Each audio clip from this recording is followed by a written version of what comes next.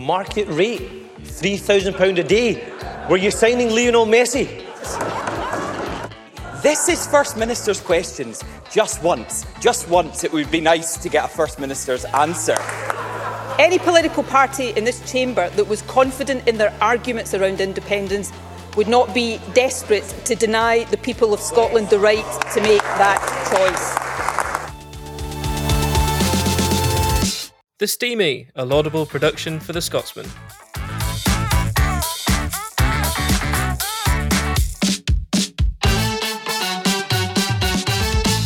Hello and welcome to The Steamy, the Scotsman's political podcast. My name is Conor Matchett. I'm the Deputy Political Editor at the paper, and with me every week, and this week, is the Political Editor, Alistair Grant. Alistair, how are you doing? It's been a long political week, I think. Yeah, I'm good. It has been quite a long week, quite a strange week. It's been busy but not busy. We'll jump straight into it and talk about a news story coming out of First Minister's questions today, which is a rarity in itself, often, which was the revelation from Anna Sarwar that councils are set to cut 7,100 full-time equivalent jobs if the budget, the 2023-24 budget, is passed in its current form. This is a warning, isn't it, from COSLA, the representative group of councils. Yeah, so this is obviously the draft Scottish budget, which was introduced before the end of last year.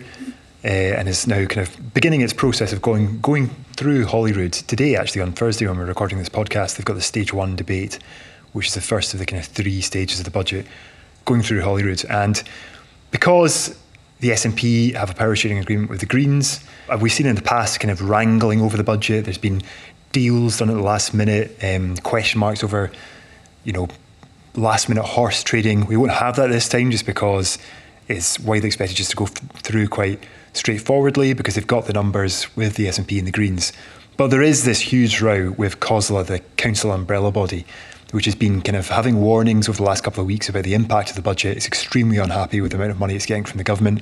There's all sorts of different figures that get bandied around, but it is actually factually true to say that in kind of recent years under the SNP, councils have not had the amount of funding that the Scottish Government has seen its budget increase by has not been passed on to councils. It's probably the easiest way to put it. So today, at First Minister's questions, Anna Sarwar, the Scottish Labour leader, was highlighting a leaked COSLA document. It's a local government finance update. I've just got it in front of me right now, which is basically talking about the impact of the budget on councils. And it says that it had a survey that went out to all the councils about the reductions that they would have to make. 23 councils provided figures, and basically, out of 32, and basically said that they're expecting reductions of up to 5,400 full-time equivalent jobs across those 23 councils. Basically, by a process of extrapolation, COSLA has said that this kind of equates to 7,100 full-time equivalent reductions over the next 3 years. Yeah, so I think the important thing to say about this, which is in the COSLA document, is that this could be concentrated in a certain number of councils. So, for example, 4 of them, I think, are reporting an expectation of 0 full-time equivalent reductions as a result of the Scottish budget. They're kind of managing savings in other ways. But that means that there could be more job losses at other councils. So it would have been good to have a kind of breakdown of that, but obviously we don't have that. The other thing to say is that just over 1,750 of those job losses, those expected job losses, are concentrated in education. So it's quite badly impacted by this, but because of the amount of money it gets overall as this kind of slice of the council budgets, councils say they're kind of taking steps to ensure that actually education is less impacted than it might have been. And just finally, the document says that leisure, culture, sports and arts will be taking proportionately more than their fair share of these job losses. So it ties into these general concerns about the impact on councils of the Scottish budget because of the funding they've been allocated. And the other thing to say is that, as we've heard from COSLA before, council tax hikes are probably to be expected come April. Yeah, and I think Anna Sarwar brought it up, didn't he, in at FNQs, and his line is something that we've heard from the Scottish Labour Party a lot. I think we'll probably hear it more over the coming months, given the tax rises that are going to be in this budget. His line is that the SNP are asking people to pay more for less, and it does kind of fit with that. You know, it's services that people have become accustomed to. And it also attacks, arguably, the SNP's kind of core middle-class vote that has so often bankrolled it through the last 15 years of power. Those people who, value competency, value things happening for them, and value good public services. That's where Labour, in particular, seem to feel like there's an opportunity to be dug out for them. Yeah, so one of the things that Anas Sarwar said that I think we should probably expect him to say again and again as we approach the kind of final vote on the budget is that Scots are facing a double whammy, potentially. You've got council tax hikes, potentially expected, and also income tax rises as part of that budget. So it is this kind of concept, like you say, of getting less for your money, essentially. And you're quite right that these are services that people have relied on. And in previous years, we are used to this standoff now between COSLA and the Scottish Government. But I think we probably have approached the point now where those cuts can be made, they have been made, and that this will start to affect services. I mean, it's one of the things that Nicola Sturgeon always says when this is brought up, that during this part of the year, the run-up to the budget going through, there's often stories about councils having to sell off buildings, shut down leisure centres, close libraries because, of the sheer lack of funding they're facing. And not all those things end up happening because that's just part of the whole horse trading process. Threats are made, warnings are made, they don't always happen. I think that's true, but when you look at these figures, they are quite drastic. And it's also the case that in the kind of Scottish Government's more long-term spending plans that we saw a couple of months ago now, I think, there is actually baked into that an expectation that the public sector will be reduced down to, I think they said, pre-COVID levels. Yeah. And that involves losing jobs in the public sector. So it's almost a kind of deliberate thing that the public sector will be reduced to some degree. Yeah, because that was set out by Kate Forbes in a research spending review last year. 30,000 jobs across the public sector would be lost through pure management is the line. So no compulsory redundancies. And that people leaving naturally, all this kind of stuff. Restrictions on recruitment and things like that. Going back to FMQs, the SNP and Nicola Sturgeon's response is to go and turn it back on Labour and the Tories whenever they bring up, restricted funding and go, well, tell us as the government where you would find this money. Do you think that works as a response? Because I think a lot of people will listen to this and go, it's bad. I think particularly people in Edinburgh and in the big cities where we've had strikes, and it was particularly bad in Edinburgh during the council workers' strike over the fringe, driving around the city, there's potholes everywhere. People do recognise that services have declined, arguably. Do you think going, well, tell us where the money would be found to improve things, works? Do you think that lands? I think it maybe works to a partial degree in the sense that you can try and paint your opponents, people like Anas Sarwar, as kind of amateurs in a way because they're unserious. They're just making criticisms, but they're kind of, like you say, unserious about it because they're not putting forward their own suggestions of where this money is going to come from. And one of the Scottish Government's favourite phrases, as we both know, is that they have to balance the budget. So they have to find money from elsewhere if they want to inject it into certain areas of the budget. But it's also true that it is, the opposition, it's their job to look for holes and look for things that could be done better, and it's the government's job to come out with this balanced budget.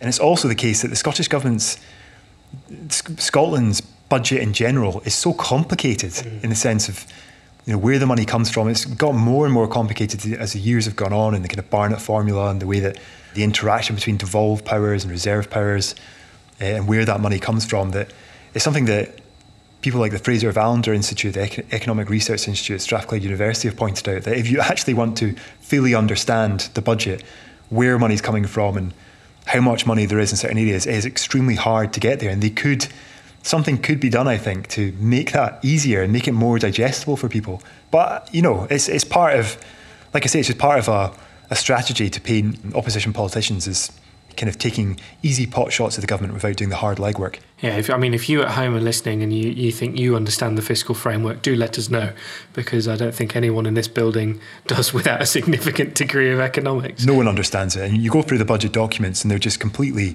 impenetrable sometimes, and the whole process, the whole system has become so overly complicated that it's actually impacting on transparency, I think. Absolutely. And let's talk a little bit about a related issue which is we had strikes in Holyrood yesterday. There were parliamentary workers who were employed by the Scottish Parliamentary Corporate Body who were striking outside. You also had civil servants across the UK striking over pay. And we've got the budget stage 1 today, and we still don't know the government's position on public sector pay for the coming year, 23-24. Now, we know that there are ongoing strikes in Scotland over pay, in particular with teachers, but we don't know what a massive part of the budget is going to look like at this point. That's quite a big problem I think, for the MSPs in there today, supposedly having to vote through, the basic principles of the bill. I think part of the problem as well is that we don't know when we will actually find that out. I think when John Swinney introduced the budget last year, he said something along the lines of, because of all these ongoing pay disputes, he wouldn't bring that forward at the moment, but they'd have a update at some point in the new year, I think he said. It was, which is just incredibly vague. And I asked the government today for an update, and the answer was there isn't one. Yeah. It's like, we're in February now. The budget is usually passed, I think, by the end of March. Yeah, and I think you were talking to union officials outside Parliament yesterday on Wednesday. Yeah, exactly. They were making points about this. So Joy Dunn, who's an industrial officer at the PCS union, represents civil servants. I asked her, is it a problem for workers? People think this is a. I think some people think that the lack of this sort of detail is kind of unimportant for the people who are actually affected. But the thing to remember is that if you're in the private sector, you tend to know if you're going to get a pay rise or not. It tends to be, preordained often, or potentially outlined, or you assume that you're just not going to get one. In the public sector, for however long I can remember, it's usually set out a good 6 or 7 months beforehand. It's particularly important for workers during the cost of living crisis, when even a 2% pay increase, which would be what I think most people would have taken for the last 10 years or so during austerity, even though that's piddling, it's very little, it still helps. And I think workers, certainly Joy Dunn was saying to me yesterday, that workers feel like they can't plan ahead past April. They still haven't had a pay award for this financial year. We may end up in a situation where there is a pay deal agreed for, say, I don't know, number off the top of my head, 8% for the PCS union workers, and maybe similar for teachers. And then April the 1st comes and the whole process starts over again. And if the government come forward with a 2% minimum pay offer, there'll be strike action next year. It seems to me like a really glaring omission from the current budget. Yeah. And it's part of this whole process. I think when actually we were talking about the strikes last year, and I think I'm right in saying that the teachers, when they were talking about the strike dispute last year, is for the pay that they were offered the year before. So you get this incredible backdating of pay, and strikes referring to pay deals that were offered. It becomes quite complicated. I mean, teachers are on strike as we speak in certain local authorities in Scotland for a pay deal that they initially rejected in April 2022, which is my maths isn't great, 9 months ago. It seems insane that the government haven't managed to get a deal over the line when they knew that this was coming. Anyway, we'll move on and we'll give you the latest dispatch from Westminster from our Westminster correspondent, Alexander Brown, who's going to take us through some of the sleaze and the controversies in Westminster.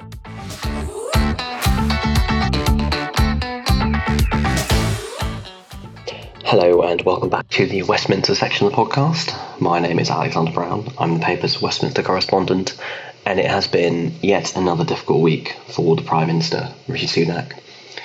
Firstly, he had to sack Zahawi since we last spoke, which obviously didn't come as much a surprise given that he breached the ministerial code 7 times and repeatedly refused to disclose that he was being investigated for his taxes, instead saying that he was just, having correspondence with the tax office.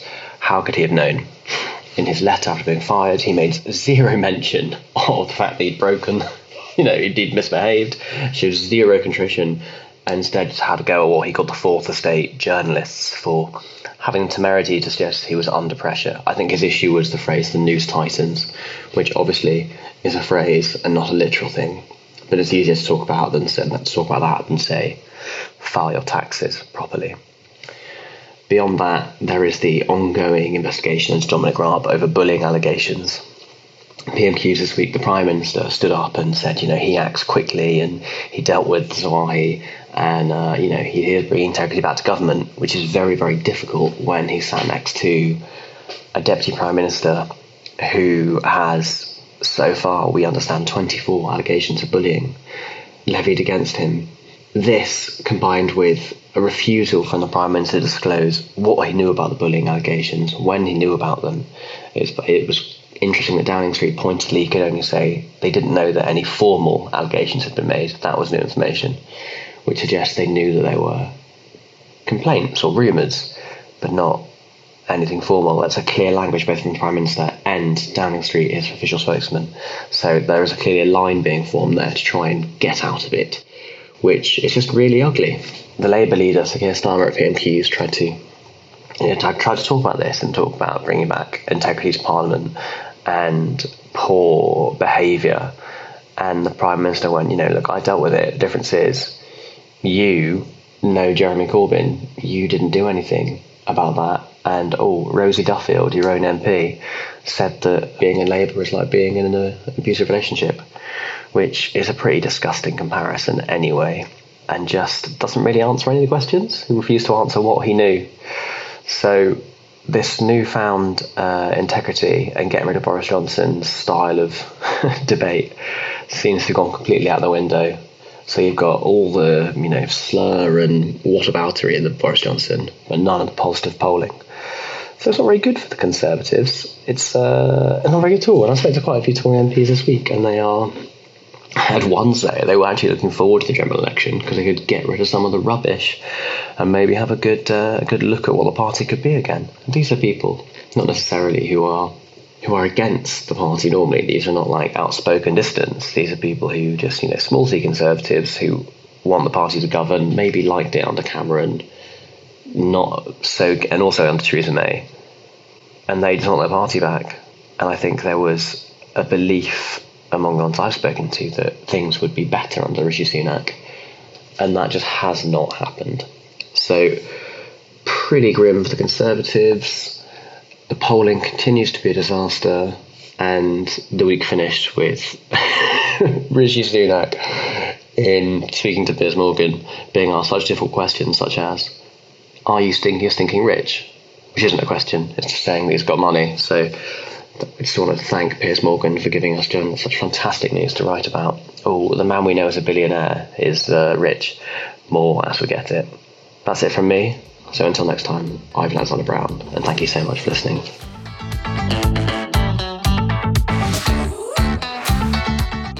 Thank you very much, Alex, for that update. You can read more from Alex on Scotsman.com about the ongoing controversies involving Dominic Raab and Nadhim Zahawi. We promised that we'd come back to what was brought up by Douglas Ross during First Minister's Questions, which is the ongoing fallout from the Isla Bryson case, which involved a double rapist being sent to a women's jail while a risk assessment was being undertaken by the Scottish Prison Service, and we are led to believe the First Minister didn't interfere but did interfere and got the policy changed, and various other things have happened since.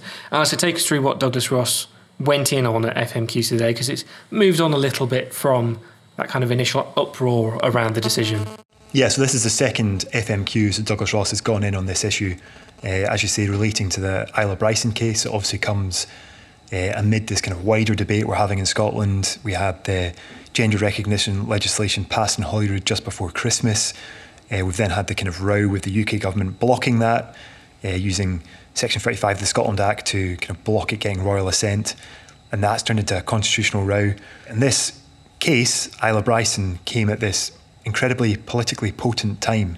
So like you say, double rapist initially moved to Cornton Vale in Stirling, women's prison. Then after a huge backlash was moved to HMP Edinburgh, a kind of male prison wing. And today Douglas Ross was essentially, I think, trying to corner Nicola Sturgeon on the Scottish Government's policy of self-ID. That's the kind of, in the broad sense, a policy that would allow a trans person to change their gender without having to get a diagnosis of medical dysphoria and without having to go through that medicalised process that existed before. And he was attempting to corner on that by basically asking the question, does Nicola Sturgeon think that Isla Bryson is a man or a woman? And it's safe to say that Nicola Sturgeon tried to avoid answering that question. In fact, pretty much did avoid answering it. Yeah. Essentially said that she sees Isla Bryson as a rapist, and that is the description that she would use. I think she said that she didn't have enough information to say if her claim to be a woman was true or not, which seems like a bit of a get-out clause. But then later on, Douglas Ross read out a statement from one of Isla Bryson's victims in which they basically essentially said, I mean, I'm paraphrasing here, that Isla Bryson's claim to be transgender was untrue, and that they were kind of playing everyone. It was nonsense, essentially.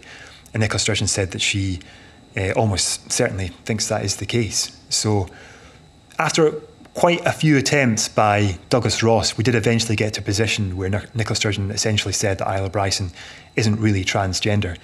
But she was deeply unwilling to get dragged into this question of whether or not Isla Bryson is a man or a woman, and essentially didn't answer it directly. And I think it just shows what a kind of complicated and difficult issue this is becoming for the Scottish Government, has been for the Scottish Government for the past, I can't even remember how far we are into the story now, certainly for a week and a half or something like that, I think. 2 weeks almost. I mean, I was at an event on Monday where Nicola Sturgeon was doing a tour of BBC Studio Works, these new TV studios in Glasgow. And essentially, the event was all about that. It was meant to be all about that in the kind of TV screen sector in Scotland. But every journalist there just repeatedly asked about gender issues. And the Isla Bryson case, it just completely overwhelmed the whole event. And it's just become something that I think is, it's just landing the government in quite a lot of difficulty. And I think probably has cut through to an extent that the gender recognition legislation maybe never did. Mm-hmm. I think a lot of people maybe weren't aware of that debate to a great extent as it was going through Holyrood, although it was, I'm not saying it wasn't controversial, it was hugely controversial. There was protests outside Parliament, people like J.K. Rowling making their views known. But I think if you've got headlines like Nicola Sturgeon refusing to directly answer whether a double rapist is a man or a woman, I think that probably has quite a large degree of cut through. I don't know what you think about it. I still think that this general topic of politics has yet to shift votes. I'll put it that way. I think cut through is different to shifting votes, because I think it definitely has cut through. I think there's people who, as you say, maybe were vaguely aware of the gender recognition reform process and that controversy around transgender rights. Particularly, I think it's picked up in the UK press, UK-wide press, like the Times and the Telegraph, more in the last year or so than it probably did before that. I think that coincides with Kemi Badenoch's kind of rise to prominence as well in the UK government. But I think the UK press's interest in Isla Bryson has tipped the scale, if you like, in terms of cut through. You had, for the first time really, UK newspapers across the board, being interested in a specific case and linking it to Scottish legislation, even though, GRR, it's not enforced, it's got nothing to do with what's this happened in terms of what the process is, although it feeds into the wider debate.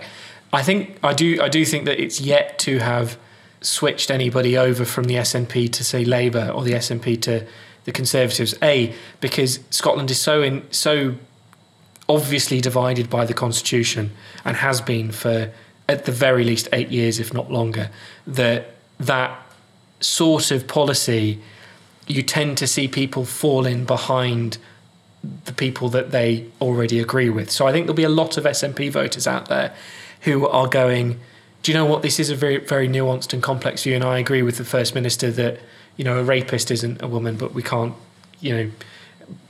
suggest that all trans people are a danger. And the Tory voters in the country will be looking at it and going, do you know what, this is ridiculous. Why can't she just say that this man is a man, etc. And I think Labour voters as well, and Liberal Democrat voters, if you want to put them in, both Labour and the Lib Dems voted for the GRR. There are very strongly held views, but ultimately I don't think it changes how people vote. Having said that, we've not seen a poll, certainly since the GRR passed. The last poll, I think, in Scotland was either ours by Savanta just before Christmas, potentially one after, I can't quite remember. But in essence, we haven't had a poll in the recent week or two about voting intention when it comes to, which would take into account all of the stuff around the Isle of Bryson case. That'll be telling. The thing that I do think is the case is you can tell that Nicola Sturgeon's kind of political capital is really hurt by this. She's expending so much of it on what is ultimately an issue that really only resonates strongly with younger, more liberal voters. Now, I think the reality check for older people who maybe are more engaged in politics in terms of reading the newspapers and voting is that the SNP is a young party. Its activists are young. Its membership is generally younger than other parties. Nicola Sturgeon has developed her policy background and her policy positions on maintaining the demographic benefit of younger people coming to the SNP, coming over to independence and then sticking with them until they get older and even when they get older. And I think as long as that's still happening, the SNP won't be concerned. I certainly think that, you're right, there's a difference between cut through and people actually switching their votes. I think there'll be a huge group of people who look at this issue and think, for example, today it's ridiculous that Nicola Sturgeon couldn't answer that question, but they will remain SNP supporters. Absolutely. It's not going to make them change to the Conservatives or Labour because, like you say, Scotland is completely divided on the Constitution and the Tories are the only ones that are quite comfortable making this an issue. Yeah. Labour don't want to talk about it either because they have their own divisions on it and their own kind of unwillingness to get entangled in this debate. You can see that with the comments that Keir Starmer has made around it. They have their own slightly nuanced approach to it, I think. I'm going to be brutally honest here and say the most likely party to lose votes for this is the Scottish Labour Party. And I think that's patently obvious that they know it too, because they hate talking about it. Ian Murray as Scottish Sec and Anna Sarwar as, Scottish Labour leader want to be talking about anything other than GRI. They want to be talking about finance. They want to be talking about the NHS. They want to be talking about council cuts and council services because ultimately Labour and the Tories are fishing from the same pool in terms of the constitutional vote. And if Labour sit on one side of the GRR fence and the Tories are shouting as loudly as possible, you might end up with Labour voters going to the Tory vote on the back of this. I don't think you'll see SNP voters going to the Tory benches or the Tory party on the back of this. That's just my view. A poll could come out tomorrow and completely show that I'm talking complete nonsense, which is always possible. Yeah, I think Murdo Fraser, the Conservative MSP, had written a column actually in the Scotsman, I think, in which he suggested that this was Nicola Sturgeon's poll tax moment, in the sense that it's something that true believers can understand where she's coming from, and I think it's the right thing to do, but everyone else doesn't really get and is against. And I think that's, perhaps wishful thinking. I don't actually think he's actually wrong.